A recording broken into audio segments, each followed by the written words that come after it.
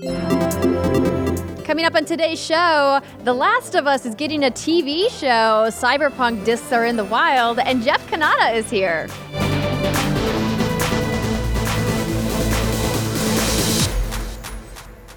What's good, everybody, and welcome to another episode of the What's Good Games podcast, live at twitch.tv/whatsgoodgames, your source for video game news, commentary, analysis, and funny stuff every Friday and Monday. I'm Andrea Renee, joined by Miss Brittany Braunbacher. Hello. And as you can see, special guest Jeff Cannata is here. Hey! Yay! What's good, Jeff? Welcome to the show. Thank you. I'm so excited to be here. I'm big fan. Big fan. We are excited that you are here. We have been teasing this because we mentioned on the show that all three of us have guested on your show that you co-host with Christian Spicer, DLC. Yeah. But we hadn't gotten either of you on What's Good Games yet. And I was like, let's fix that. Yeah, no, it's exciting. You guys have been awesome on my show, and I'm so grateful for it. So yeah, I've been excited to join the craziness that is What's Good. Yeah. Mondays are a little more chill. Yeah. Than our Wednesday show, but it's okay. It's true. Well, sometimes it can be really wild if there's like breaking news or things like that, because doing the show live has a little bit of a different je ne sais quoi I love it than when the you say recorded that. podcast does. I really do But love you when you guys say record. You know what's interesting? I was mentioning to Britt and Steimer when we were recording. It was like I forgot how fun it is to do live podcasts because we haven't done our Wednesday show live for a really long time. There was a very small period where we were doing a couple episodes live for Patreon, and then we were like, the production of it was just too difficult. But you guys do it every single week. Yeah, we do. I mean, we only do audio, so it makes it a little easier when you don't have to do video because, there's just a lot of things to get right when video's in the mix. But it's a blast. It's great to have the input of people live chiming in and tell you all the things that you got wrong and correcting you. It's great. No, it actually is super helpful, It's great. Yeah. No, I'm with you. It is good to get those kind of corrections on the fly because sometimes they can definitely happen, like how I made the mistake about the time difference in Assassin's Creed Odyssey and Assassin's Creed Valhalla's years because I literally just read it wrong from between BCE and AD. And then I got actually'd on Twitter and I was like, it was a mistake. I'm sorry, I read it wrong. You are correct. There was actually way more years between those games than anticipated. But my point was, they're both set in times where human culture was very different than it is today. Right. That's fair. Yeah, no, that's the best Anywho. it's the best thing about correcting it live is that it saves a lot of emails and tweets. It's always worse to get the correction as an email or a tweet and you're like, I can't go back in time. My favorite is when people respond to old videos we've done, like I'm talking like a year and a half ago, and they go through and somehow they find it, and then they like leave remarks like, well, actually what ended up happening was this, that, and the other, and it's like, well, no shit, Sherlock. You're a year and a half in the future. We didn't know what the fuck was happening at the time. That's my favorite, is when they try to actually go on videos, and it's like, my favorite is when they send you the tweet in the moment that they're hearing it, and then you correct it 2 minutes later, but they already tweeted it, and they're like, you said that there, and I'm just like, wait for it, and then the tweet comes in of, oh, sorry, heard you fixed, I'm sorry. Anyhow. Yeah, that's happened. But we're here, of course, to talk about video games. We're going to be chatting with Jeff about his awesome D&D show, The Dungeon Run, in just a little bit, and some of the other projects that he's working on. But I want to thank everybody for being here and joining us live. Don't forget, you can participate in the show by writing in your questions for Jeff or us or about the news stories that we talk about today to whatsgoodgames.com/DearWGG. You're also welcome to put them in the chat as well, and we will try to keep tabs on them as they scroll by. And if you guys want to take your involvement in the show one step further, of course, you can go to patreon.com/whatsgoodgames. We just did our Patreon exclusive streams over the weekend, and Britt, we answered some really fun questions. We started out the stream talking about food as per usual. As usual. That's usually how these streams go. It usually starts out with food, then it devolves into some like actual real life advice when it comes to relationships and some shit. But the thing I keep thinking about was our after hours stream when we were playing, well, you ladies were playing Fuser. And it was so great because Steimer unlocked the stuttering feature on a track. and she didn't know how to shut it off, or she thought she had shut it off. And so for like a good 5 to 10 seconds, her track was stuttering, and it was the most obnoxious, amazing thing ever. I'm gonna have to clip it and share it on the social channels. It was like a record skipping over and over again. And I'm like, why did they build this feature into this game? Nobody wants this. But we did talk about our favorite Pop-Tart flavors. Jeff, do you have a favorite Pop-Tart flavor? It's an important question. Oh, I haven't had a Pop-Tart in a long time, but I feel like I want to go with strawberry. Okay. That was the number one pick of everybody in the chat. Yeah. Chocolate is a little extreme, right? It feels like that's just not breakfast. I don't know. I mean, I like a chocolate donut for breakfast, I guess, but strawberry feels I went like brown sugar, cinnamon brown that's sugar. Good. That's real good. That's my favorite. Yeah, that's real good. God, I think it's been maybe 10 years since I've had a Pop-Tart. Oh, wow. Yeah, that's way too long. You live once. Why are you doing this to yourself? Yeah, Jeff, you live once, man. You got to go for it. Go for the Pop-Tarts. That's true. That's a good point. Yeah. I gotta go, you guys. I'll see you guys later. Now I want Pop-Tarts. I guess I know what I'm getting when I pick up the rest of my Thanksgiving supplies. Pop-Tarts for everybody. Nothing says Thanksgiving like Pop-Tarts. Like Pop-Tarts. Listen, you gotta have a little something in the morning to tide you over until the afternoon. It's a family tradition. We start with the Pop-Tart and then, nothing until stuffing and gravy later. Into it. Wouldn't be a terrible tradition to get going. But if you guys missed the streams and you want to watch them and you are part of our Patreon community, you can find the archives at patreon.com/whatsgoodgames. And as predicted, it got flagged on YouTube because Fuser. But still a lot of fun to watch. So without further ado, let's go ahead and get into the news. The first story, and don't worry, we won't be talking about any spoilers, is all about Cyberpunk 2077. And it's not really a story because we didn't want to cover what the leaks were, but as to be expected ahead of a major game launch, physical copies are showing up in the wild, and somebody even started streaming the game before it was taken down on Twitch. According to Reset Era, streamers have broadcast around 20 minutes of the game's Nomad life path from the very beginning of the PS4 version of the game, which of course has now been taken down. It's confirmed that unpatched copies of the game are beginning to make their way into players' hands. So I feel like this is inevitable, right? Yeah. It's just one of those things that happen. Sometimes they get... I'm assuming these are all physical copies, obviously, right? That are leaking. They're going to the big distributors, right? And then people are like, they're physical PS4 copies. Yeah. I have to say, though, I'm not too concerned about these leaks right now anyway, because this game is so player choice driven that even if someone were to spoil and be like, oh my God, XYZ dies, it's like, okay, well, is that because that was your playthrough? Is that the choices you made? But regardless, it's not as bad as the TLU 2 spoilers, where I feel like that was just nasty. And spoiling anything in any regard sucks. But at least this one, I feel like there's not as much on the line. It's interesting because Californicated is writing, why do that? What do you gain from spoiling this for others? You get nothing. And I say, people just like to watch the world burn. Yeah. But also, it's a little bit different in the sense that with Last of Us Part 2, there are known characters, there are known situations. The big question is what happens. With Cyberpunk, we don't really have any context. We know that there's this Keanu Reeves dude, and he does some stuff. But other than that, I don't even have any context for what would be a spoiler. I mean, I don't really want to see late game stuff. I don't want to see anything. I'm just ready to play it. But I also don't know any of the characters yet, really. I mean, I haven't been paying attention to all of the pre-release stuff, so maybe people do know some more characters than I do. But ultimately, I'm not... if they said, Big Cat dies, I'm like, I don't know who Big Cat is. Who's Big Cat? That's definitely fair. I think a lot of it is also just us having FOMO. I had tweeted that last week after some of the press previews came out, and we were sadly excluded from those previews. I was like, the producer in me got instantly sad, hence the FOMO.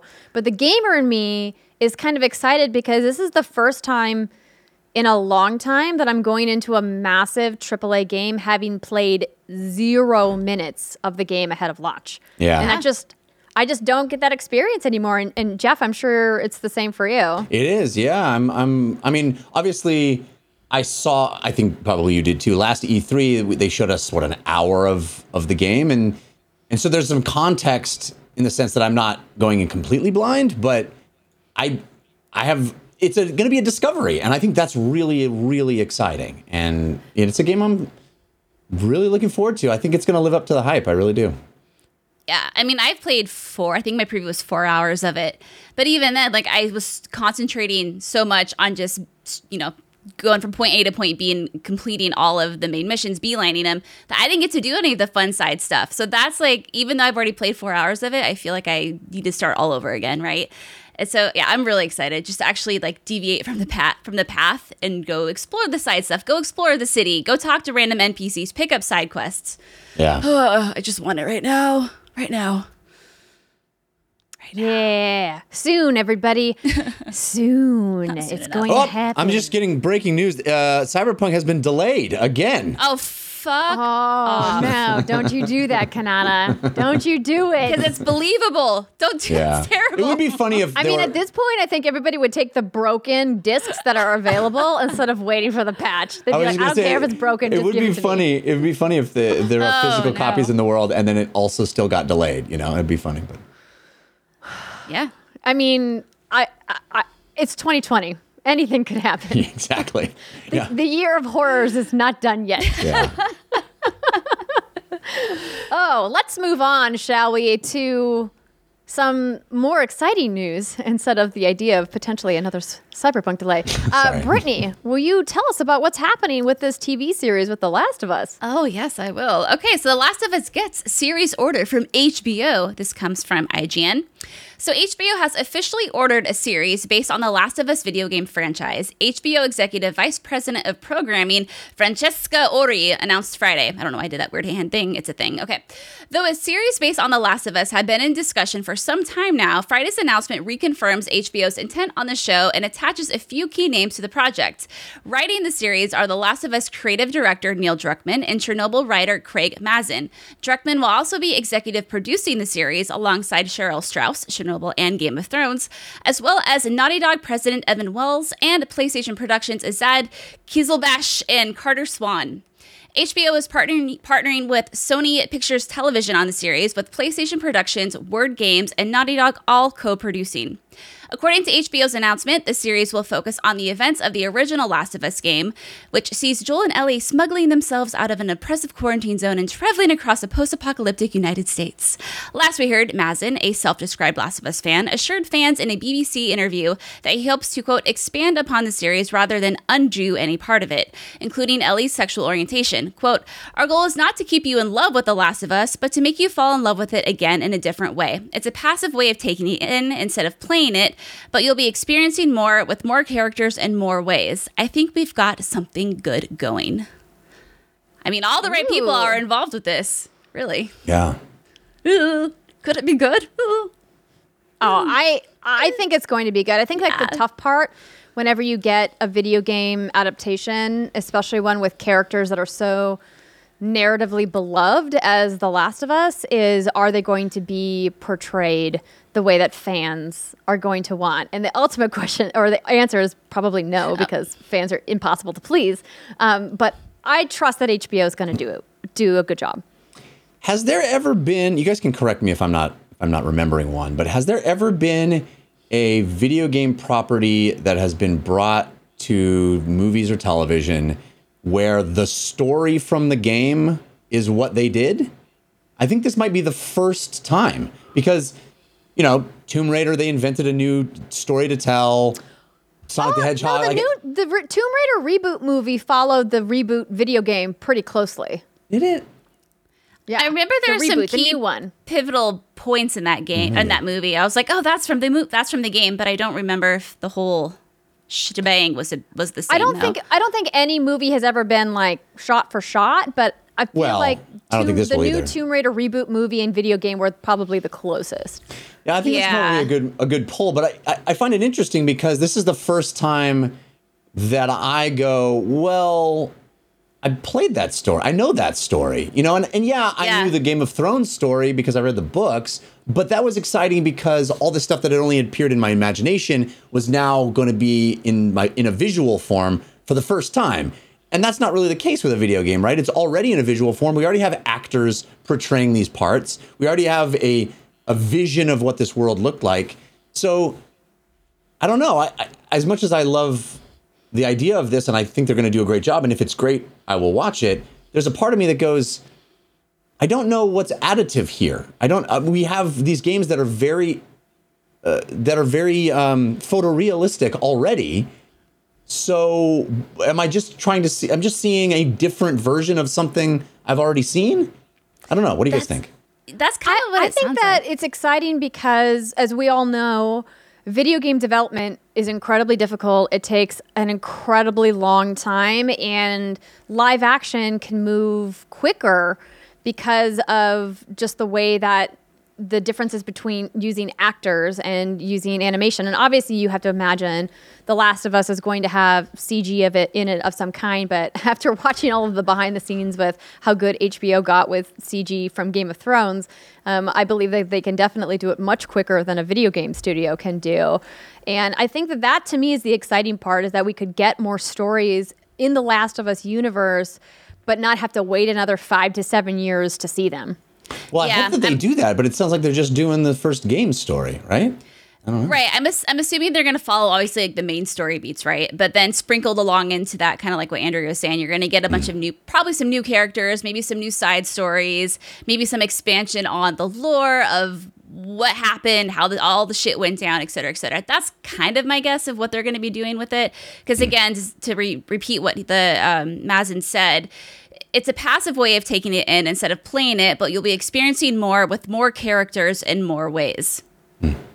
Yeah, I think about something like The Walking Dead, which obviously gets a lot of comparisons to The Last of Us, and how we've seen that origin story a couple of times across a couple of different mediums, but that the TV series on AMC was able to expand what that universe had done. And I'm hoping that HBO is going to take sort of the same approach, where they obviously keep core elements the same because audiences want that, but then they explore additional things, which just sounds like they're going to do. Yeah. Sounds good. All right. Well, let's move on to our next story. This one is kind of an interesting one. And normally you guys know that we don't do a lot of coverage on MOBAs and Dota specifically, but Valve developers have lost their ban power after a Dota 2 disagreement. So this write-up comes from Polygon. Player Mini Wanjon Do posted on the Dota 2 subreddit via .esports complaining that he had been sent to the game's low priority mode for an in-game disagreement, which serves as a temporary matchmaking ban. The poster and the Valve employee, Firewatch co-creator Sean Vanneman, were arguing about whether to rally around an objective or fall back and let it go. During the argument, Mini Wanjon Do said that Vanneman got tired of the argument and asked, "Do you know who you're talking to? Check my profile. I'm a Steam employee." Vanneman himself then responded to Mini Wanjon Do's post, writing, "The team looked into this case and concluded the user clearly did not deserve the ban. Even if the user did deserve a ban, however, we all think it's clear that manually banning users is not a good idea because of how hard it is to be objective in Dota games that you are in. My mistake in this case being a sterling example. As employees, we should have no special privilege when playing Dota. That has been the team's informal policy in the past, but it has clearly failed in this case. It won't remain informal going forward. Manual bans like this won't be allowed anymore altogether. And sincere apologies to user Mini Wanjon Do." Valve employees won't be able to use their authority to hand out manual bans anymore, which certainly seems like a win. I'm sorry. Also, can we just give Wanjon Do. Can we just massive props to Mini Wanjon Do. That's a pretty great username. I love that they got an argument whether to rally around an objective or fall back and let it go, to the point where he felt the need to be, "Do you know who I am?" Like, what the heck? Well, man, I mean, it can get heated if you're in a MOBA match that's been going on for like 45 plus minutes and you're on the struggle bus and you're not syncing with your teammates. I mean, Jeff knows. Jeff, do you want to admit how many hours you put into HOTS? No, I do not want to admit. It's more than I'd like to admit to myself. But yeah, I will say I think both of you know me well enough to know that I like to make the world a better place. I like to be kind to people. I really, really believe that that's the key to us all surviving on this planet together. But when I was playing HOTS real heavy, I got to admit, there were times when I was typing for, you moron! And I'm not proud of some of the things that I said to people on my team, because you get into these things and then you are absolutely at the mercy of your team. And if you're like me, who really was caring about my rank and wanting to rank up and playing ranked matches and really living and dying on that win-loss record, you start having skin in the game and you start feeling passionate about it. And I would never condone something like this. And it's good that they, I think, walked it back and realized that it's a bad idea. But I will say, much to my shame, if I had the power to ban some people when I was playing Heroes of the Storm pretty heavily, I would have done it. I would have done it in a second. And I'm not proud of that. I'm not proud of it, but I would have. There were matches where I was like, that person is such a, they do not deserve to play this anymore. Ban! That's what I would have done. Oh, shit. I know. I'm sorry. I'm not proud of it. Don't be sorry. No. I know that feeling. As someone who put over 800 hours into Paragon, another MOBA, I feel you there. There were a couple people asking, what is Dota 2? What is HOTS? So as Jeff mentioned, HOTS is Heroes of the Storm, Blizzard's multiplayer online battle arena game. Dota 2 being Valve's. Dota 2 most famously known for their worldwide championship called the International, where they, community pool like these crazy purses for prize winners every year, and MOBAs in general just being a very highly competitive type of PvP game. Yeah. Oh my God. I also love though how he responded himself. How he wrote this statement, which is hilarious. I mean, he probably knew afterwards, after he calmed down, that he abused his privilege as a dev. Yeah. Like, do you know who I am? And then banning somebody? Come on. I respect that, though. I respect the ability to come down out of that heightened state and go, I behaved in a way that's not acceptable. I can't do that. You shouldn't have done it in the first place, but it's nice to see that there was some self-reflection there. Exactly. Oh, boy. Britt, it looks like we have an update from that Capcom leak that we talked about last week on the show. We do. So late last week, we got a few new leaks about this huge ransom leak, which is just crazy. Okay, so here we go. From our friends at IGN. Massive Capcom leaks reveal Dragon's Dogma 2. Somewhere a wout is losing his fucking mind. Street Fighter 6 and potentially more via IGN. So earlier last week, Capcom confirmed it was the victim of a, quote, customized ransomware attack that led to unauthorized access to its network. Subsequently, materials from those leaks have been released onto the internet. While unable to verify them all, sources close to Capcom have told IGN that many are genuine. As more information from the leaked data packages continue to trickle out, Capcom's alleged game development plans for the next 4 years appear to have made their way online. So here is the new updated list.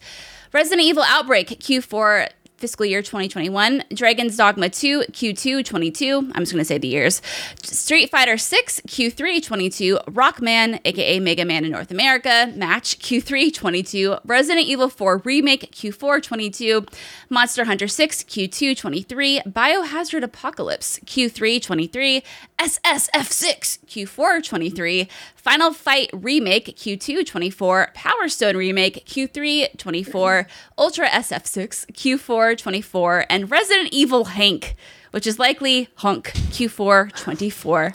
I was like, Hank. I was like, Hank, dang. I like it says likely Hunk, like that clears it up. Like, oh, well, if it's likely Hunk, then that makes sense. It kind of does, actually. Okay, so Hunk. For all of my... Jeff, are you a Resident Evil fan? Yes, not a super huge Resident Evil fan, but yeah, I dig this. Yeah, so it doesn't like clear up everything, but it's like, okay, I wish it would have been Hank, because then that reminds me of King of the Hill, and then like, what are we getting? Like a suburban Resident Evil like spinoff? That would have been fantastic. Okay, so yeah, like out of all of these, obviously one of those I think is the Biohazard Apocalypse, which was the rumored Resident Evil Battle Royale-esque type of game that Mario and I were kind of spitballing about. Was that last Monday? Yeah, I think that was last Monday. Wow, what is time? So this one, Resident Evil Hank, aka, which we're assuming is Hunk. So he is the Umbrella security.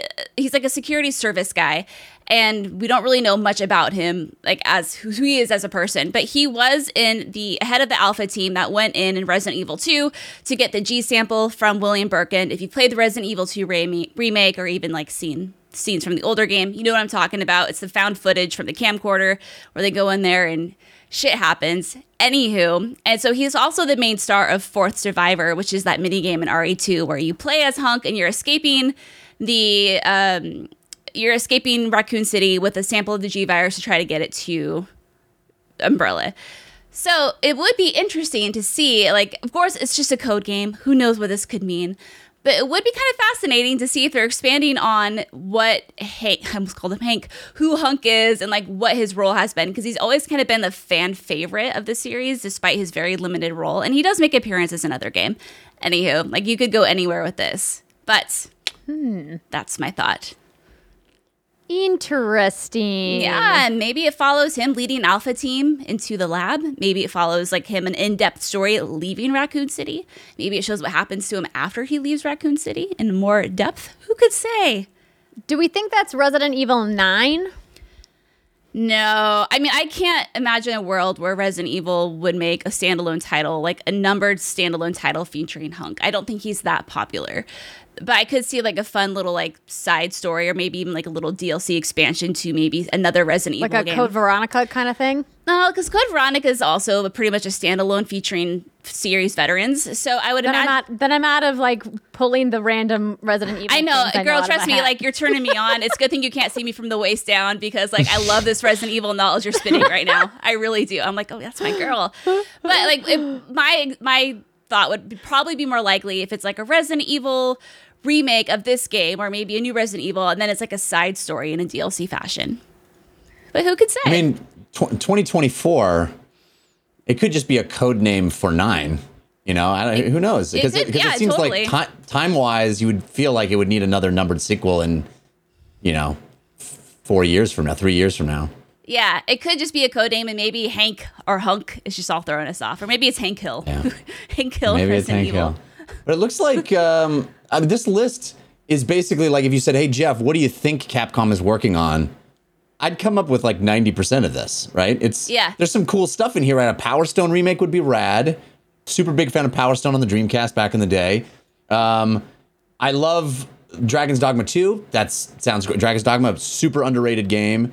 I guess it's interesting that you get Street Fighter 6 in Q3 of 2022, Super Street Fighter 6 in Q4 of 2023, and then Ultra Street Fighter 6 in Q4 of 2024. Is that surprising, though? I mean, I guess it's Capcom gonna be Capcom, but... I think Capcom releases something Street Fighter related every single year. Like, they get a new edition every year. Or they get a remastered edition of something that they've already put out on another platform. What was 5 wasn't 5 supposed to be their transition to game as service for Street Fighter 5? I don't know. It was, but it also was PS4 exclusive, remember? So I'm guessing that for the next Street Fighter, hopefully for Street Fighter fans, that they've done away with that. Yeah. And that they're no longer going to do platform exclusivity. I mean, and for console, of course. So and I don't know. So far off that it's like, this could all change so easily and so fast. But it's cool to think that they might be working on all this stuff because these are all games that I would want to play. I'm particularly excited about how they're going to evolve the Monster Hunter mainline franchise, knowing just how wildly successful Monster Hunter World was and how I, like many players who had kind of stayed away from the Monster Hunter franchise because it was just so intricate and so difficult to learn as an action RPG that, how are you going to marry those people who you brought in with World to people who have been longtime fans of the franchise in its, regular iterations? So that to me is something worth keeping an eye on. Yes. That's the other exciting thing about this list is that all of these games are going to be on the new gen consoles. Like we're going to see what they're able to do with this new hardware. It's going to be exciting. It's going to be great. So many pores. So many pores. Ray traced pores. That's what we're looking forward to. Yes. No, I want ray tracing and pores to not be a thing. But that is going to do it for our mainline stories. I do have just a couple of quick announcements.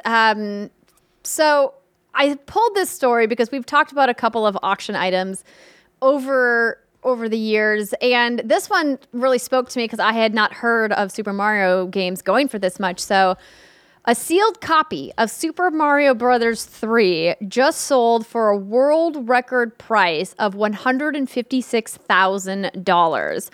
On November 20th, Heritage Auctions sold a sealed copy from the 1990s Super Mario Bros. 3 for $156,000 and surpassed the sale of the NES's Super Mario Bros. From earlier this year that sold for $114,000 US.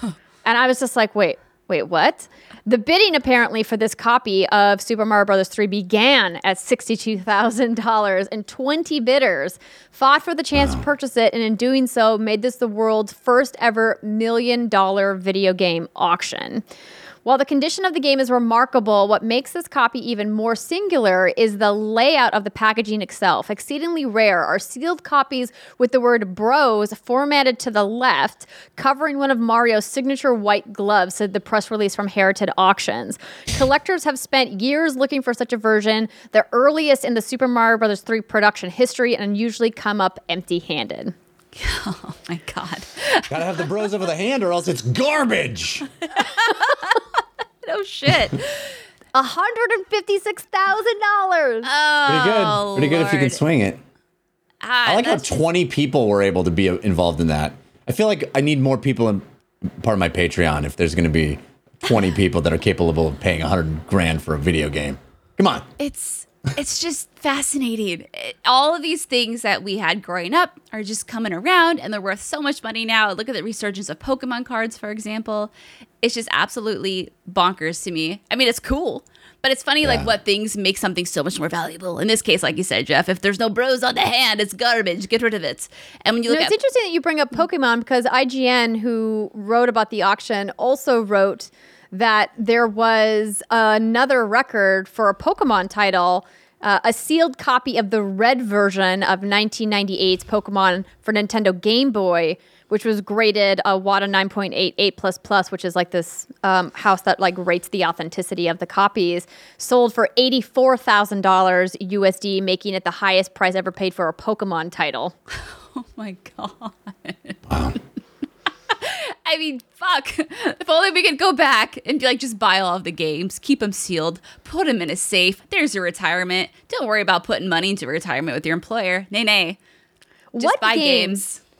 do you think coming out this year in 2020 could potentially be worth $84,000 20 years from now? I can't see any. Well, it's all about the physical. This is why isn't it? digital preservation is bad. Oh, yeah. 'Cause Well- it's all about the. That's the thing, is that there are fewer physical copies of things, so maybe they will be. Maybe these Cyberpunk games that are in the wild right now, they're going to be valuable because they're That's fair. pre-patch physical copies. Maybe that's what because in the digital age, there's no collectability, right? Because it's just bits. Yeah. We actually have a question about that. So Okay. we're going to pin this conversation until we get to Dear WGG. But I do want to do another couple quick shout outs. Today, Ubisoft announced the launch of the 6th Guardian program, a new series of charity bundles in Tom Clancy's Rainbow Six Siege. Starting in Year 5, Season 4, the game will feature special charity bundles with new bundles added in to future seasons to support different nonprofit organizations. With this bundle, Rainbow Six Siege players will have the opportunity to access unique in-game items and, of course, donate to great causes. To kick off the initiative, Ubisoft is partnering with our friends at the Able Gamers Charity, a U.S.-based nonprofit organization that aims to support players with disabilities by providing gamers with the tools that they need to enjoy their playing experience and by promoting inclusion in the video game industry. Beginning at the launch of Year 5 Season 4, Rainbow Six Siege players will be able to purchase a bundle with a uniform, weapon skin, charm, and headgear. 100% of the net proceeds, with a minimum of $6 USD per bundle sold, will be donated to the Able Gamers Charity. Hell yeah. So Fantastic. That's some good news. Oh, Totally. I love that. Good job. And speaking of good news and charity, we here at What's Good Games wanted to let you know that we're thinking about how many people out there have consoles now that they potentially don't need and aren't using and could maybe find a good home. And we were thinking, who could benefit from these consoles? And of course, we thought of our good friends at StackUp.com. StackUp.org. If you guys have never heard of StackUp, they are a fantastic charity that benefits our military veterans and active duty military, not only here in the United States, but our allied services around the world. They not only send care packages to troops who are in active duty zones, but they work with vets in hospitals, and they also have a PTSD and suicide prevention program by connecting vets through each other and the power of video games. So they do a lot of really great work. So I spoke with Dave Kraus, who you guys have probably seen before at one of our meetups. And I said, hey, Dave, we have some gear that I would like to send your way. So we're partnering with StackUp to send them gear. And they said if people in the What's Good Games community have gear that they would like to also donate, to let them know where they can send it. So I'm going to be posting the links where you guys can send your gear. It must be Xbox One and PlayStation 4 generation and Nintendo Switch generation and later. Anything pre those generations, they're not accepting at this time. Or if you know a military veteran or an active duty member of the armed forces that you think would be a great candidate to receive some of these programs, we will send that link as well, where you can either submit them or they can submit themselves to be part of the StackUp program. So they are doing some really great work. So if you guys do have some gear, if you guys have extra controllers, if you have headsets, if you have consoles that you are looking for a good home for the holidays, we would love to help you. And they have a place where you can send it. So just wanted to throw that out there. That's great. You guys, of course, can learn more about StackUp at stack-up.org. I'm so excited to get rid of my consoles from last generation and know where they're going. Yeah. So before I'm like, what do I do with them? Because they usually just sit around, and I don't really want to have to go like drive to the mall and trade it in. But now, easy peasy. One of the great things about the fact that these new consoles have such robust backwards compatibility is that there's no reason to keep those old ones. Yeah, it's great. Clear that space off. Yeah. And I think what's awesome also about that, Jeff, is that the idea that there's not going to be such a disparity between users on the last generation and the new generation when it comes to games they can play. Yeah. I feel like between the 360 and the One, or even PS3 and PS4, it felt like there was a pretty big divide between upgrading between those systems, and now it doesn't feel as divisive, which is why, you know, when people come to us and say, do I need to get a new console, we usually just say, nah, you can wait. Yeah, It's true. There's really very few reasons to buy the new consoles right this second. I mean, one of the things I've been saying on my show DLC over and over is, if you're excited about Miles Morales, it plays great on PlayStation 4. It plays great. The load times are very low. The game looks incredible. You're not missing much if you're not able to get a PlayStation 5 this holiday. Yeah, I mean, Sony's even said it'll take at least 3 or so years before they're only making PS5 exclusive games. So you got time. Yeah. You're good. Just chill. Pop open a beer, a whiskey, a water, some corn nuts. I don't like corn nuts, actually. Ooh, I love corn Really? nuts. Oh, they smell so bad. Oh, but they taste so crunchy and salty and delicious. Oh, man. Now I want corn nuts. Thanks, Brittany. You're welcome. But I do want to get to that question that I pinned just a second ago. So Boomer1792 wrote into Dear WGG, again, what'sgoodgames.com/Dear WGG, and said, okay, so in talking about Assassin's Creed Valhalla, it got me thinking. I honestly do not understand the hype around going all digital. For example, if I want to buy AC Origins right now to jump back into the franchise, I could either buy new for $18 or I could buy digital for $60. And they used GameStop's prices as a reference. Why on earth would I want to go all digital when you cannot get discounts on older games? I've noticed this on other games I had interest in, and digital was never discounted over time. I'd rather buy the more expensive console upfront, knowing I can buy games at a discounted rate down the road, than pay for a cheaper console upfront and pay for the full price for games, even if I buy them years later. Of course, they're referring to the difference between buying like an all-digital version of the console or the disc version. And Xbox particularly has a much bigger price disparity between them. And they continue, I just cannot get past the no discount over time with digital, especially as someone who rarely buys games the minute they come out. I get the space-saving choice, but is that enough to cover the price? Oh, interesting. I just don't find that to be accurate. I mean, especially if you're on PC. I guess on console, it's less common to have the discount over time, but I still find that there are lots of discounts on, and especially if you're talking about like Xbox Game Pass or PlayStation Now or PlayStation Plus. I mean, a lot of these games come as part of your subscription if you're subscribing to those services. So I sympathize, but especially if you're on PC, I mean, games get discounted on digital all the time on Steam and on Epic Game Store. So I don't know if I buy into the premise. I think that what Boomers may be referring to is that in order to get discounts on digital for console, and I'm going to leave PC out of this because PC is just a completely different beast altogether because PC doesn't use discs anyway. So they're really not part of that physical retail conversation. Is that you have to be cognizant of when the sales are happening on your platform of choice that you're playing on in order to be able to take advantage of those digital discounts.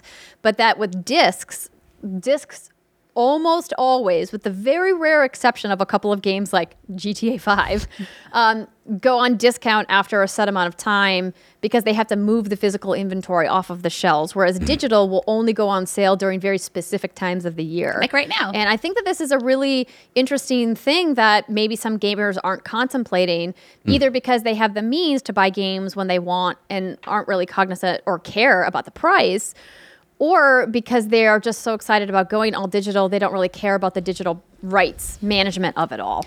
It's interesting. But it's certainly something that bothers people. Yeah, I feel like I see sales more often than not. I mean, granted, it depends on what game you're looking for, right? Like Andrea said, sometimes the game you want won't go on sale for a very long time, but the games you don't want are always on sale. It's just a matter of timing. And I mean, I agree with Boomer when it comes to games from Nintendo games. I mean, those games never go on sale, except for right now. They're doing some Black Friday shit. So now's the time to buy Nintendo games if you haven't bought them already. But yeah, that's an interesting point, though. I mean, I guess I hadn't really thought about that because, again, I just buy it when it comes out because I'm not money smart in that sense. I'm like, ooh, shiny new thing. I want it right now. I mean, ultimately, I think the solution to all that, as I said, is Xbox Game Pass, PlayStation Now, and those services going forward, and how they'll only become, I think, more pervasive and more robust. There'll be more and more games as part. I think that's where the industry is going, and I'm all for it. I mean, I'd rather pay $10 a month for 100 games than one game at $70. You get 7 months of 100 games for the price of one game. Yes, and when Microsoft is doing day and date on first party and all that stuff, I just it's hard for me to argue that buying a single disc because you can sell it back to GameStop for pennies makes sense, but that's just me.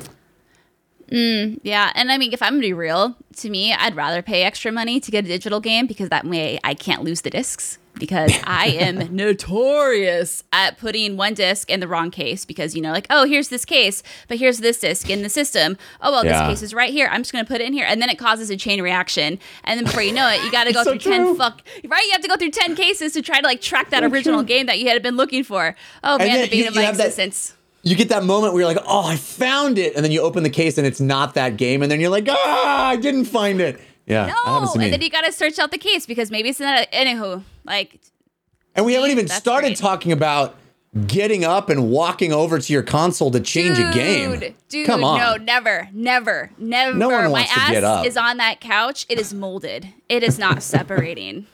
It's not happening. I think my only real problem, because obviously Brittany and I talk a lot about how we're physical collectors, with discs is the digital rights management with discs. I have brought up this example several times that I still have my disc for Rainbow Six Siege, and I have to have the disc in whenever I want to play, and if I move between consoles, I have to redo my digital entitlements every time, and the platforms have just made owning physical really challenging for gamers, and that to me is the frustrating part, is that I like buying physical. I like having steelbook cases. I like having that collection and having the comfort of, if for some reason somebody wants to PT this game and delete it from the store, I have it on a disc somewhere. Yeah, they can PT your disc if they want to. They can make it so put your disc in and it's bricked.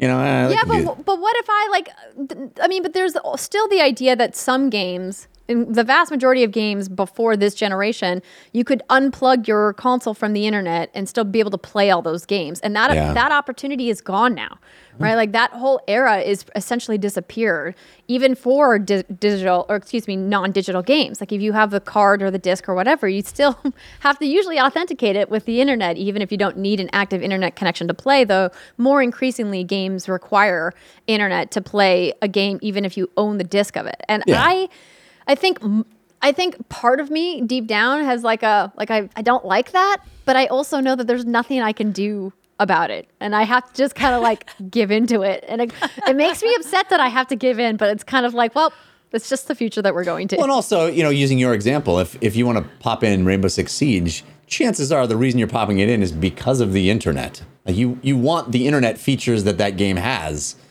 So, yes. Yeah, I don't know. True. I've gotten over the having stuff. I mean, as you see my camera, you maybe can't see, but there's stuff around me. It's not that I don't have stuff, but I'm trying to have less stuff, Man, fewer things. I feel you. So I don't know if I think I may have been talking about this on the show, but I'm currently in the process of moving everything from one of my rooms in the house to another room. Trying to clear out an entire room. So, of course, the room I'm trying to clear out is the room of my 25 plus years of gaming accumulation, games, swag, collector's editions, etc., etc.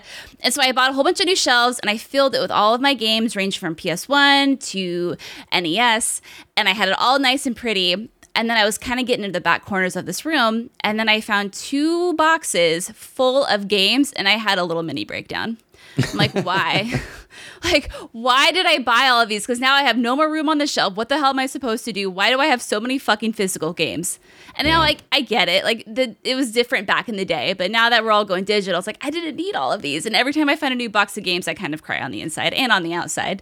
Because, and I want to donate them, but they're all older gen. And so, SACUP doesn't want them. So maybe I was thinking about trying out some, youth groups or something and see. Or, youth services. I don't know. I'll see who wants. How do I get rid of these? Who wants some older games? As Danny is saying in the chat, bring back Win Brit's shit. Oh, yeah. I might have to, actually. We used to have that as a tier on our Patreon when we first launched. We had a mystery box of swag. That's fine. As a tier in our Patreon where we would just box up stuff because we get sent, as you guys do, promotional items for games pretty consistently, and we just don't have the space for them when we want them to find good homes and bring somebody joy. Yeah. So we gave them away. Yeah. I always have this little voice in my head that says, hey, that stupid piece of crap that they sent you is going to be like that Super Mario cartridge. It's going to be worth thousands of dollars someday. And it never will be. It never is. I know, my husband's getting very impatient with me. He's like, just throw it away. I'm like, but you never know. You never know. Yeah. So yesterday he broke and bought me a huge bin from Lowe's, and he's like, put everything in here, and I'm putting it away. I was like, okay. Okay, sure. Yes, sir. But then you're just going to have to deal with it later. Well, if I shove it in the back corner of the garage, Andrea, I'll forget about it in a week. And then it's out of sight, out of mind. That's how my brain works. It's not great. All right. It's your house. You do what you want. Now, I want to talk to Jeff. Yes. About the Dungeon Run. So you have been hosting the Dungeon Run on Caffeine.tv for over a year now, hasn't it been? Yeah. How many episodes are you guys on? We just did episode 73, I think, last week. So yeah, we had to break for a little while when I had my eye surgery and stuff. But in March it'll be 2 years. So we're trucking along. It's something I'm really proud of. I'm the dungeon master of the show, which means I'm inventing the story and playing all the NPCs and coming up with crazy voices. And we had to transition the show away from our amazing studio and all of the cool physical models that we were using to realize the fantasy world when COVID happened, and we made the show a virtual show. But the production team has done an amazing job. They came up with this proprietary software that they do it in VR. It's actually puppeteered in VR, but they have a virtual table, virtual models and minis, virtual sets. And we're all physical human beings, but when we go into a fight, it goes down on a virtual table, and it's incredible what they've managed to pull off. So yeah, the show is still trucking along. I'm very, very proud of the story we're telling. The players are extremely invested and super great about bringing out this long tale of their character's backstory. Oh yeah, there's some shots of it. Me drinking wine. Hell yeah. As you should. Thank you. I'm so proud of the story we're telling. We did an amazing thing just a few weeks ago where one of the characters was tempted by the dark side, the evil mage that has been tormenting our players. And there's Lord Ereban, our animatronic puppet that hosts the show. That's so good. Talks to the audience while we're playing. But she was tempted by the dark side and actually went through a dark portal with this mage and left the party. And so we split the show into two halves. There's the virtual map room. You can see some of that with the players fighting on a bridge there against a demon. And so we split the show into two halves, and she did a solo half, and then I did the other four players as they were searching for her for the other half. And we've done some amazing stuff, and the show makes me cry. It makes me laugh. It's something I'm extremely proud of. I think it is not just for Dungeons and Dragons fans. It's something that anybody that likes, Game of Thrones or any fantasy storytelling would dig. So is this something people can watch video of as well? I mean, obviously I'm seeing the video. Okay, and is it usually weekly or what? Yeah, we do shows every Wednesday night. We stream live Wednesday nights on Caffeine at caffeine.tv/thedungeonrun. At 6 p.m. Pacific time, but it's all on YouTube. All of the episodes, if you search for The Dungeon Run on YouTube, you can find our show. We also put out an audio podcast, which is great. It's a long show, but you can listen to it as an audio podcast, and it kind of works like an audiobook because I'm doing all these crazy voices for all the characters, and our players are doing voices, and it really comes to life as an audio show as well. So you can find that wherever you get podcasts by searching for The Dungeon Run. How cool. Yeah. It's great. I'm really awesome. proud of it. Yeah. Just when I think that, there isn't enough space for as many D&D shows that are out there, another one comes along, and you guys have done such an amazing job with the production of this show. And I remember when you first started this show, I was like, Jeff is going to crush this. It's going to be great. But I was really nervous that you guys were going to have trouble finding an audience on Caffeine because so many people aren't familiar with caffeine.tv as a platform and how they, don't have VOD like some of the other live stream platforms do. And I'm so happy and excited for you guys that you're just like crushing it and you've got this great cast of characters. And Thanks. I think for as many years as I've known you, I didn't know that you were like this giant D&D nerd. Yeah, it's true. I am. Giant D&D nerd, and I love it. And we have found this incredible audience. It really, the community that is built up around the show is unlike anything I've ever experienced. And I've been doing stuff like internet stuff for a long time. This community has created their own weekly talk back and review show that just generated by the community. They do it once a week on Tuesday nights before our show. They produce and create. It's basically like The Talking Dead, but for our show, and it's completely generated by the fans. They bring on other fans and interview people. They rate the show. They guess about what might happen next. They've done. The amount of stuff that the community has done is incredible. And part of the idea behind the Dungeon Run was to involve the audience as much as possible. There are ways to actually influence the story. And there are huge moments that have happened in the show because the audience decided that would be what happens. It's very much a sixth player that the audience represents, and they changed the story. They've made characters that were going to die live, and made characters that were live die, and all kinds of things in between. It's been an amazing thing to see how this community has galvanized around the Dungeon Run. So, that's awesome. The fact that you guys have your own fan show is super cool. I'm just can't believe from a production standpoint, are you guys thinking about what you're going to do in 2021 and if you're eventually going to go back to your studio? Because we see a lot of television and Hollywood film production adapting to the COVID protocols. Is that something that you guys are contemplating, or are you kind of going to roll with your VR Zoom life? Well, I'm very proud of how the show evolved and became the remote version. I think the remote version is really great. I very much miss being in the same room with the players and the physical models that we had. And,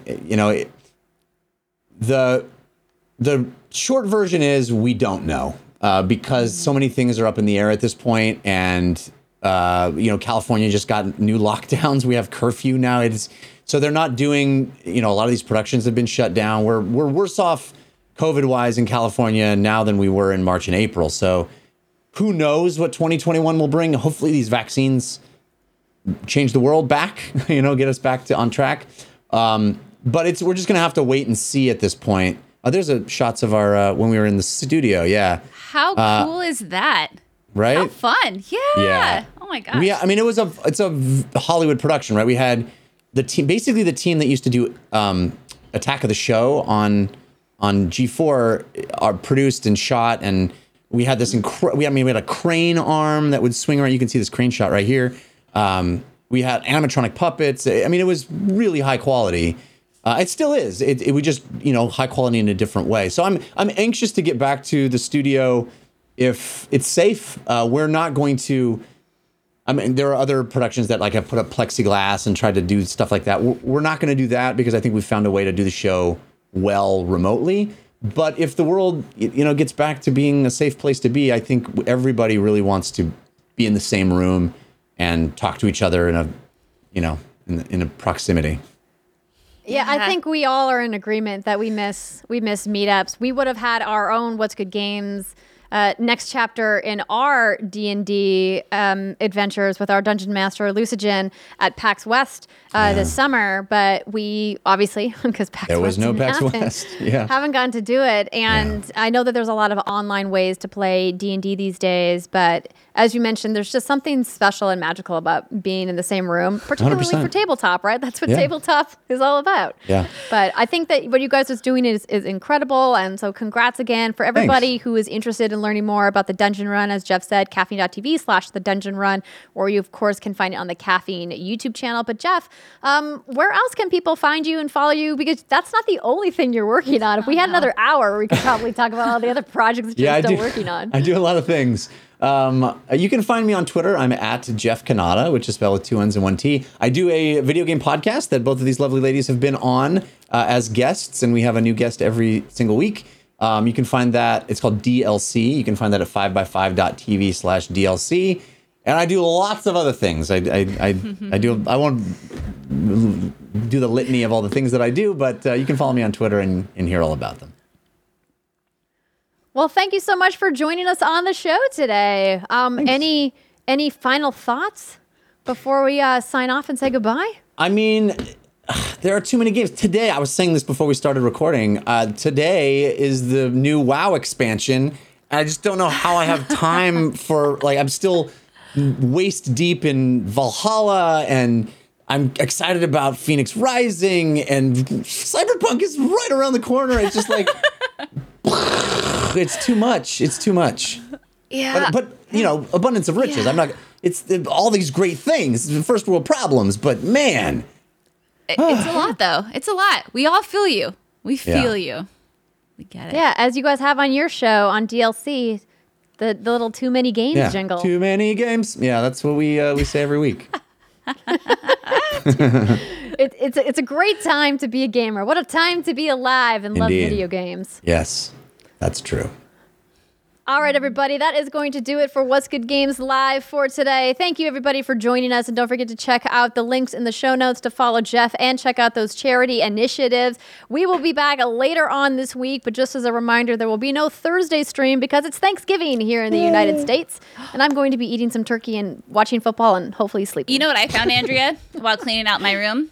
I found our turkey cutouts. Our hand turkeys? I kept them because I fucking keep everything. This was from 2017, I think, wasn't it? No, 2018. Oh, man. 2017. Who knows? 2017. Yeah. Because Alexa did them with us. Yeah, I even have Alexas. And I was like, oh, man, I'll have to break those out for the big day. Arts and crafts. We used to do so many arts and crafts when we could see each other. Sad. I guess we could do one virtually. Yeah, well, no, because then I'd have to pick up my own mess. Oh, that's true. I was always the one cleaning up the Crafts mess. And on that note, we're actually going to say goodbye now. Thanks, everybody. Thank you, Jeff. Bye. Thank you. Happy Thanksgiving. It's a turkey.